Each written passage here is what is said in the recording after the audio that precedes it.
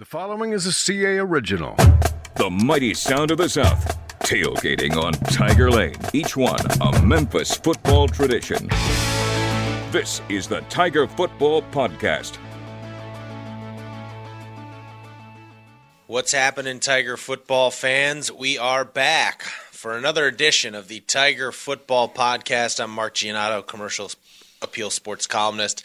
I'm joined, as always, by Evan Barnes, our Tiger football beat writer. Tigers coming off another heartbreaker. Another game where they lose a big lead, 47-45 to ECU in double overtime. Quadruple overtime. Excuse me. I'm thinking about the biggest play of the game, which was in double overtime.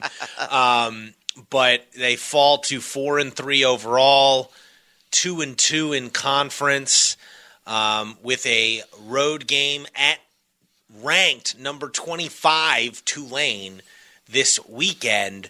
The way they lost has it's not just that they lost, it's the way they lost in back-to-back weeks now against Houston and ECU that have they've brought up a lot of questions, a lot of doubts about Ryan Silverfield, about what's ahead this season with, arguably the next two games are against the two teams that are atop the AAC right now, Tulane and UCF. So lots to dive into.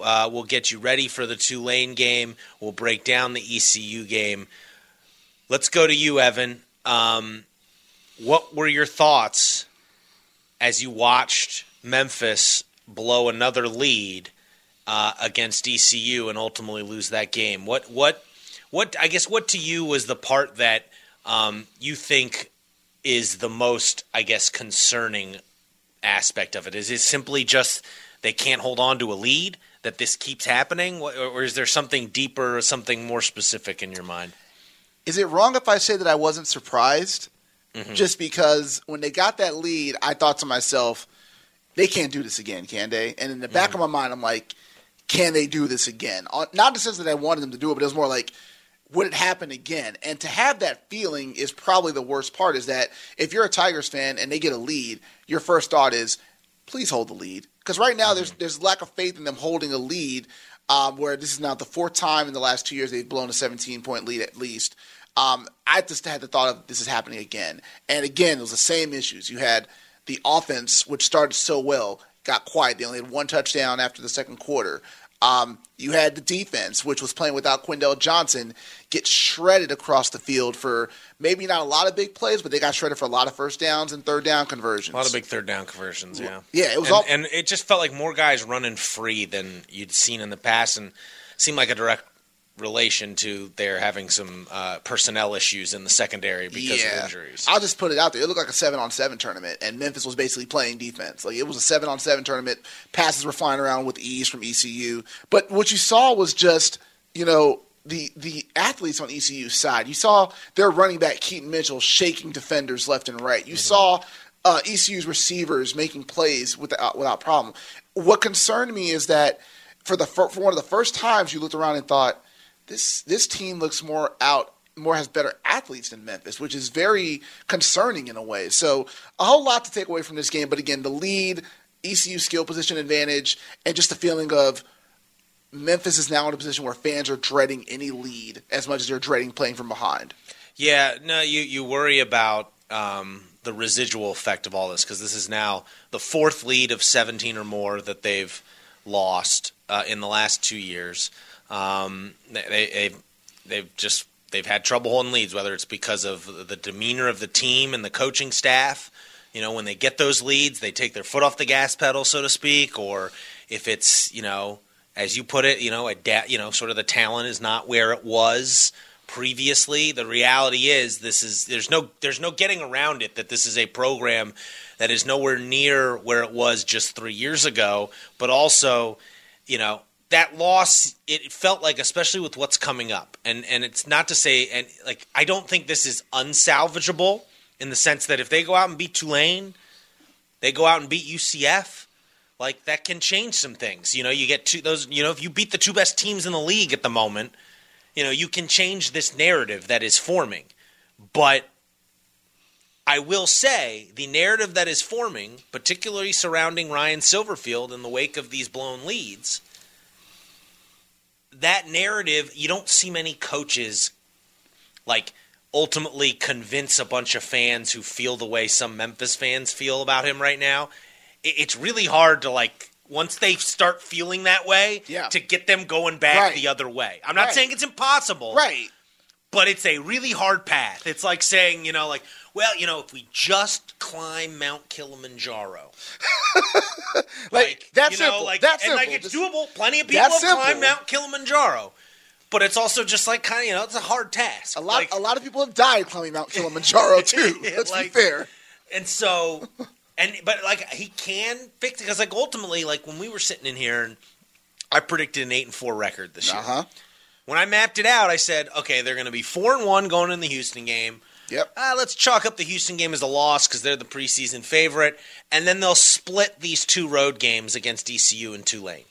Now, this is before we knew Tulane was a good 6-1 Tulane. Right. But so they're technically kind of right where I said I thought they would be. Yeah. But at the same time, the way they got there, you can look at it 2 ways. It's really discouraging in the sense of that loss to Houston was inexplicable, and ultimately you had a ton of chances to win the ECU game, and you couldn't do either. And you blew a 17-0 lead, and you blew a 19-point lead in the fourth quarter. And really just blew a lead in 13 in 4 minutes, really, in that Houston game too. I know there was the kickoff return as well, 8 minutes if you include that. But you could also look at it as for large chunks of the Houston game, for 3/4 of it, really for 3.5 quarters. 3.5 quarters, yeah. Looked really good against Houston. And then even against ECU, going out to that 17-point lead, they look great. They looked good to start. They look great. And then, they put together a really clutch drive to send it to overtime offensively. So you were essentially 3 yards away from getting a win. Ultimately, in double overtime, we referenced it earlier, we might as well get into it now because that was the play that had everyone sort of really, there were a couple differences. There was the catch that probably wasn't a catch that never got reviewed officially. On third down on what was ECU's go-ahead drive? Yeah, on 3rd and 2 in ECU territory. So they likely punt if that play is called an incomplete pass, and Memphis gets the ball with a chance to take the lead late in the fourth quarter. Yeah. So there was that. And in the moment, you're like, why didn't Silverfield call a timeout? It seems like the refs screwed that. It seems like if you can put it on Silverfield if you want for not calling a timeout there and not throwing more of a fit. But it sounds like from his explanation, they basically told him our replay official looked at it and you're going to be wasting your time. Right. He declared it a catch. He said it was a catch already. Right. So it sounds like, and it wasn't very clearly from the highlights, but it sounds like that was on the replay official and that officiating crew screwed that up. Big mistake. But double overtime, Memphis everyone has to go for 2 at this point. Both teams. ECU doesn't get its 2-point conversion. Right. Memphis scores and has the 2-point conversion. Calls a zone read that results in a inside handoff to Asa Martin. Gets stopped for no gain.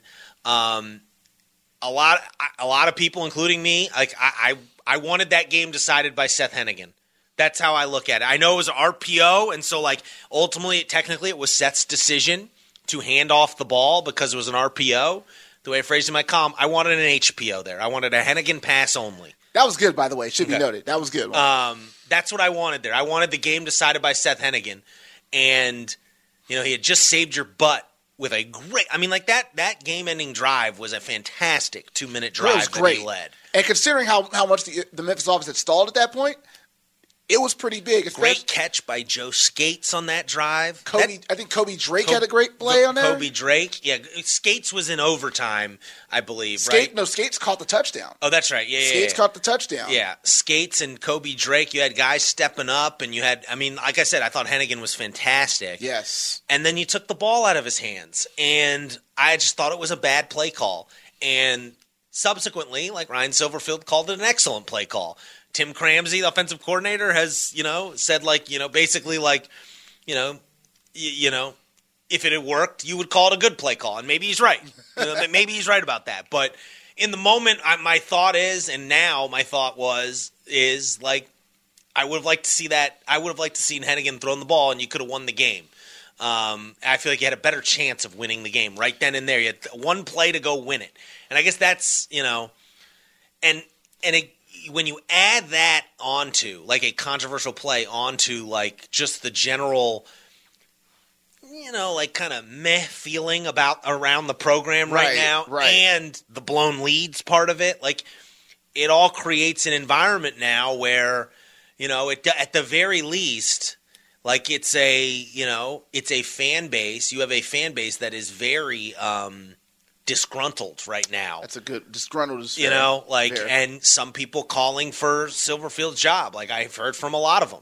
I don't think any of this warrants a mid-season firing, but I do think, these last 5 games of the year here feel like they could be program changing, both in term. Like, it feels like, to me, if all things are equal, he should be coaching for his job right now. Like, ultimately we said, like, you wanted to see progress this season, and as of right now, you cannot say this program is progressing in the right direction. Here's the question I would ask, and this is what people have to ask themselves. If you're looking at Memphis right now, what is Memphis doing better than it did last year outside of field goals and punting? Like, you could say, okay, Chris Howard is perfect 14 of 14 for field goals, most in the nation right now, I believe, for perfection. Joe Doyle is a top 5 punter in net average all year. But what has Memphis done well that has improved? I think the defense has been, in general, better, pretty good. Takeaway-wise, yes. I would say they're improving with takeaways. But I think if you look at it, I think they played pretty well for long. I think the secondary is a mess right now, but I think the defense, by and large, has played. Like, if you go compare it to other teams now, it's an interesting dynamic in that I bet their numbers are better than previous Memphis defenses, but I also bet you the number of plays Memphis is getting off these days is, like, the pace of the game is different, if it makes sense. Like, they're not playing super hurry up like they used to. Right. And it does, so I wonder what yards per play is compared to previous years. But I think in general – oh, do you have that stat? I actually do have that stat. As of right now, we're looking at this Memphis total offense. Yards per play for Memphis for defense. For defense. Yeah, I'm talking defensively. Oh, defensively. Oh, I thought you were talking about. I thought we were about to look at this. Offensively, it's very clear they're not as good. Yeah, I thought we were looking at that. And that's why you don't notice the improved defense, I think, as much. Sure. Because they're having to play even better, much better than those previous defenses did because the offense isn't putting up points. So we'll do this stat real quick to just compare. So Memphis is giving up 5.7 yards per play this season. This is, again, which is kind of a lot. Their pass defense is a mess. Right. Well, this is overall. We'll get to the overall. I think you're probably right, though, that ultimately you can't say it's better necessarily. Okay, so let's just bring that up. So 5.7 yards per play this year. Last year, 5.42. Oh, boy. 2020. 5.68. Let's go to 2017, which was a rough defense. 5.75. So they're basically now that 2017 defense led the country in takeaways. Yes, and so they've been getting diminishing returns, and they played 12 guys. They're down to like 12th guy in the secondary. They play 12 guys. Yeah. Now to be fair, again, it's the 5.7 is kind of it's not great, but all the other numbers we've seen here are like within that 5.4, 5.3, 5.6 range. No, the passing defense is one of the worst in terms of yards given up per game. It is one of the worst passing defenses in the country. Yes. Again, I think it's actually a good point. Like that, when you look at the 3 phases of the game, they are better in special teams, really because of Howard more than anything. Like Howard and Doyle. Let's be fair. Let's get but Doyle was good last year as a punter. Yes. He was good last year as a punter. Yeah, he might be slightly better. The real difference is you actually have a reliable kicker. Yes. And then, offense, it feels like, worse, and defense, it feels like, maybe the same. But it wasn't great. It wasn't starting from a great starting point. Right. That's troubling. It's why, I think it's totally fair that Silverfield's feeling heat right now. Like, that's just, And now the question is, is there anything holding back the university? He's owed like about $3.5 million. That's what's in play here in terms of a buyout. And I don't know. I don't know if there's anything outside. Do they have that money? I would assume if they're trying to get $150 million for Simmons Bank Liberty Stadium, like if you can't get $3.5 million to have the right coach, and I'm not saying they should fire Ryan necessarily, but like to me, like if you don't think he's the right coach, $3.5 million should not be the thing that stops you from making a change ultimately. And you keep having games like this, like the ECU game, like the Houston game, it's going to become real clear real quick. Yeah, I think like you wrote this week, I mean, if they keep doing this, it's hard to imagine what will happen at the end of the season. I think it's clear what will happen. So that's why I think this Tulane game is going to be really important, because if you looked at the calendar, you might say, hey, this might be an interesting game, but this Tulane team is going to be a real challenge for a lot of reasons we're going to probably discuss in just a bit here. Yeah, you win this game.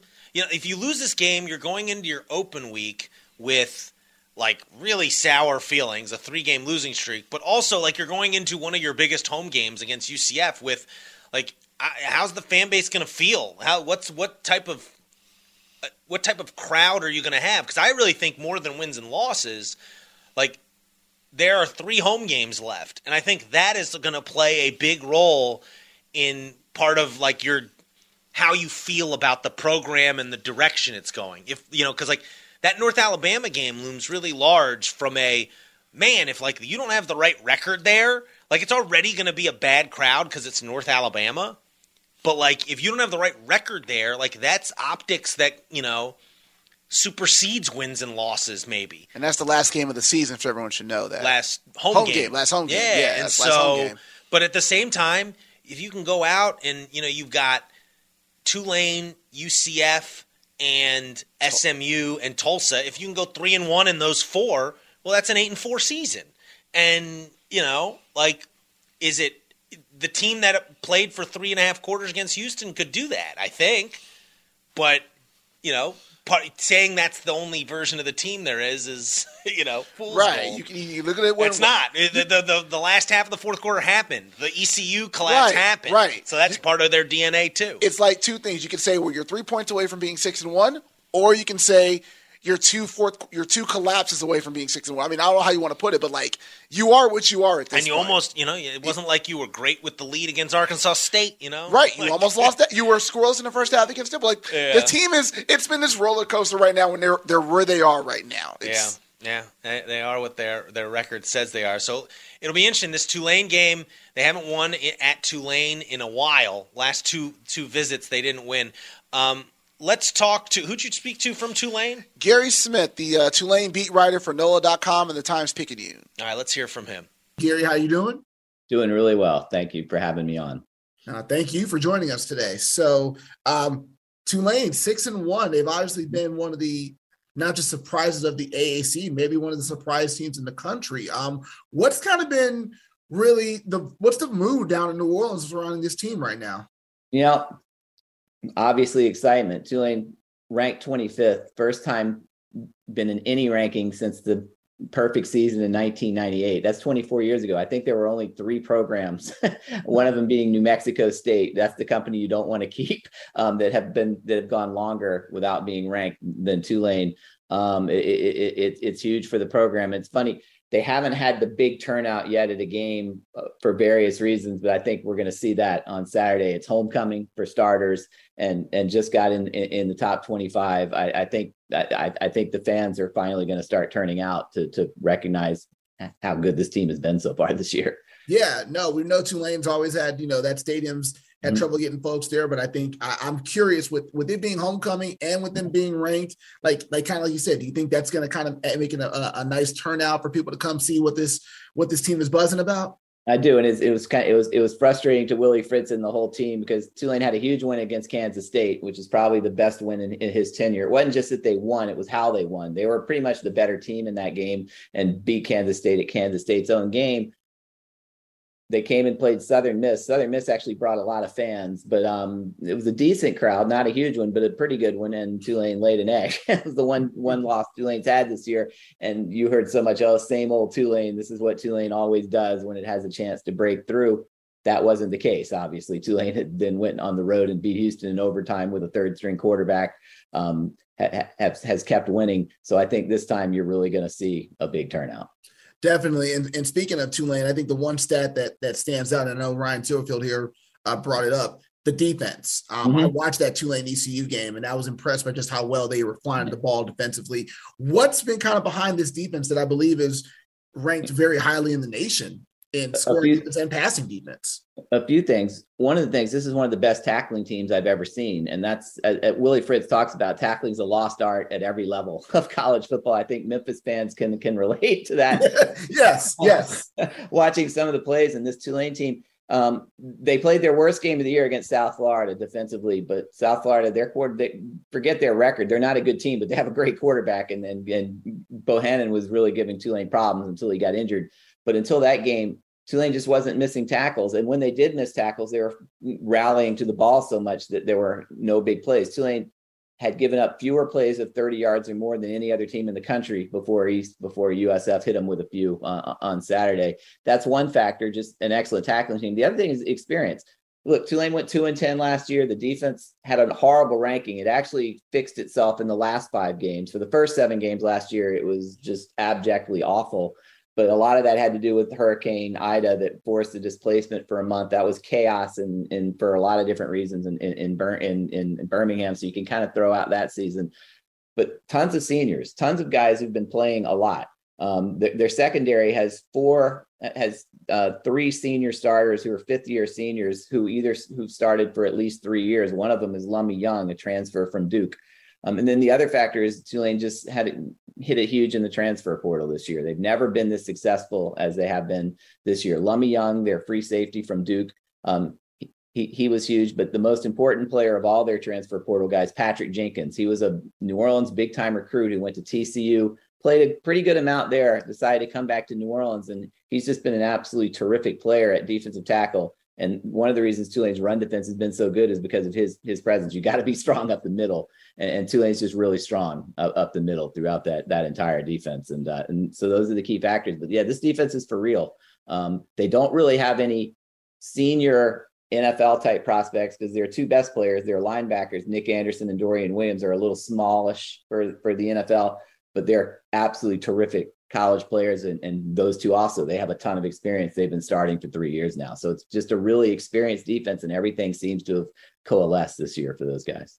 Definitely. And I think what makes it interesting is when you talk about the AAC, we always, we've been around a little bit. You're so used to the offenses dominating. Obviously, Cincinnati last year and the year before had a great defense, but this Tulane defense, it sounds like they've really kind of taken their game to another level, which is kind of interesting because Tulane's offense, Memphis fans might remember, they kind of did a number on them last year. And if you could, Gary, just Tyjae Spears, I remember him last year. Memphis allowed a bajillion yards to him. How is he looking? How is Michael Pratt, the quarterback? And tell us about these receivers, because I know Deuce Watts is the name, or Fat Watts, right? It's Deuce Watts. His twin brother had a season-ending injury, but Deuce Watts is the guy that's playing right now. But I really think Tyjae Spears is one of the best running backs in the country. What happened to him is 2 years ago against Southern Miss, he suffered a horrific ACL injury. They're ACL injuries, and then they're the ACL injury that he suffered. And it was really, he says he almost quit coming back. It was so tough. So last year, the first half of the year, he just didn't believe in his body, and he had a really slow start. He had a couple of 100-yard games, and then in the Memphis game, the final game of the regular season, he really turned it loose. Memphis is still trying to tackle him unsuccessfully from that game. This year, he's been a little up and down. He had a huge game against Houston when they needed him. He caught the winning touchdown in overtime. Kansas State, they almost used him as a decoy in that game. I don't think his body was totally right in that game. But then South Florida, it's a tie game in the third quarter, nervous time for Tulane. He touches the ball, 75-yard touchdown on the next play, and then Tulane never looked back. He's just a terrific player. He's got the whole package. He's a good receiver. He can run inside. He can run outside. He's got good moves. The only question with him is game to game is he going to feel 100%? And I think based on how he played against Memphis last year, I think he'll be ready Saturday. Definitely. And quarterback, then Michael Pratt at quarterback, he had a slow start this year, kind of up and down. Missed the Houston game with a shoulder injury. Since then, he's had his career high in passing 2 straight games, and this is the best he's ever played. He kind of cost Tulane the game last year. He was not healthy at all going into that Memphis game. He threw a couple of interceptions. He was basically fried mentally and physically by the end of the season last year with all the hits he'd taken. When you get that balance with Tyjae Spears running and the passing game, it's a dangerous offense, and they've definitely played their best football in the last 2 weeks on offense. Definitely. It sounds like this Tulane team, from what Memphis has said, they respect them. They're obviously very, very balanced. And I think it's going to be a fun matchup in New Orleans, where Memphis has kind of struggled the last 2 times being there. So it should be a really interesting game. And Gary, I look forward to seeing you out. I look forward to seeing this Tulane team. So thank you very much for chatting with us today. Thanks for having me on. It should be an interesting. This will be a little different because the last Tulane's a big favorite this year. That's a different role for Tulane against Memphis. And I did a lot of media 3 years ago when Tulane came up to Memphis, and I picked Tulane to win that game. A lot of people picked Tulane to win that game, and then the game started, and Tulane was so out-athleted. That was a different level Memphis team in terms of the skill position players. I realized about 10 minutes into that game that that wasn't going to happen. I think it's a different story now, but it really will be interesting to see how Tulane handles being ranked for the first time and being a touchdown favorite against the team that they're almost never a favorite against. If I recall, that was 2019. Memphis had just come off a loss to Temple. Yep. It was a charged atmosphere pregame. I remember the fans were excited, and I had a feeling like Tulane's not going to know what hits them. And then that was the game where Kenny Gainwell, I believe, had the 100 yards receiving and 100 yards rushing in the same game. So, that's what the Memphis fans remember a lot. So it should be interesting in New Orleans this week. We're looking forward to it. Again, Gary, thank you so much for talking with us, and look forward to this game Saturday. So am I. Thanks for having me on. Our thanks again to Gary Smith from NOLA.com and the New Orleans Times Picayune for that preview of Tulane. Evan, your thoughts on Tulane, a ranked Tulane team, and what the Tigers need to overcome when they go to New Orleans this weekend? Yeah, I think the first thing you talk about is just this defense. I think Gary was pretty clear. This defense is the backbone of this team. They are top 10 right now, top 11 in scoring. They're 11th in scoring defense in the country. They're 10th in passing defense. And as Gary said, this is a defense that is very sure, very good tackling, experienced, a lot of vets on this team. I watched them against ECU, and they held ECU in check for the most part. Mm-hmm. I watched that USF game a little bit before Memphis. It was a game where USF got some great plays against them with their athletic quarterback, but Tulane was able to hold them off. So this defense, it's crazy to say, but this might be one of the better defenses that Memphis is facing. So the key is going to be, can the passing game, which looked so good against ECU, can they find ways to break free? Because, I was there in 2018 when Memphis offense just went bizarrely cold. And in 2020, Tulane just punched them in the mouth in a game that was very emotional for them because I believe their OC, Will Hall, who used to coach in Memphis, was about to go to Southern Miss. So that was an emotional game for them. So this Tulane team defensively is going to be a very tough team, and it's their homecoming game. So they're ranked. It's homecoming. Yeah. It's going to be a really interesting atmosphere for this Memphis team to go into. Yeah, no, and they have a dual threat quarterback. I don't think Memphis has really played a true dual threat. I guess the Navy game sort of, but that's Clayton Tune in some ways, but yeah, not but now really. he's more of a run when he needs to type of guy. This is more of a true dual threat situation, and hopefully you have Quindell Johnson healthy. Yes. Hopefully, Brandon Thomas didn't play in this last game. Hopefully he's healthy. I know there's a couple other injuries they got. Wardell Ducksworth, I believe, is day-to-day as well. One of their best D linemen was hurt in that game. So the personnel could play a role in this as well. I will say 6-1 Tulane just doesn't sound right. It doesn't. It doesn't. And I will say, as down as it may feel because of these last 2 losses, I will say my history with the AAC suggests teams, not just Memphis, but teams in general win and lose at very odd times in this league. For instance, Tulane at 6-1, kind of feels ripe for a loss ultimately. And maybe I'm wrong here, but I don't know.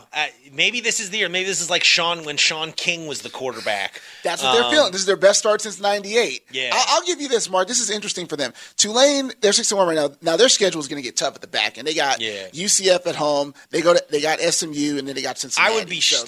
I know they're 6-1, 25. If you had to ask me right now who's going to be in the AAC championship game, I would not say Tulane. Still today, it's hard to say right now. It's hard to say. Like, we'll see what this UCF team looks like when we get closer to that game. But they look like maybe the best team in the league. We'll get to that in 2 weeks. Ooh, buddy, I watched that game against South. Was it Temple? Who they put up 70? Temple. On? Oh God, Temple. I watched that was almost an R-rated game. I don't know why ESPN aired that without like some parental advisory stickers. Yeah. It was brutal. All right. Well, Evan will be down in New Orleans chronicling the action. When Memphis takes on Tulane, 2:30 kickoff on ESPN2. Tigers looking to snap this 2-game skid, go into the open week with a 5-3 record and an above 500 record in the league. We shall see. We'll have tons of coverage at commercialappeal.com in the lead up to the game and in the aftermath. Make sure you're reading it. Till next time, I was Mark. That was Evan. Hopefully, maybe some of you will get to enjoy some New Orleans etouffee this weekend. See you on Bourbon Street.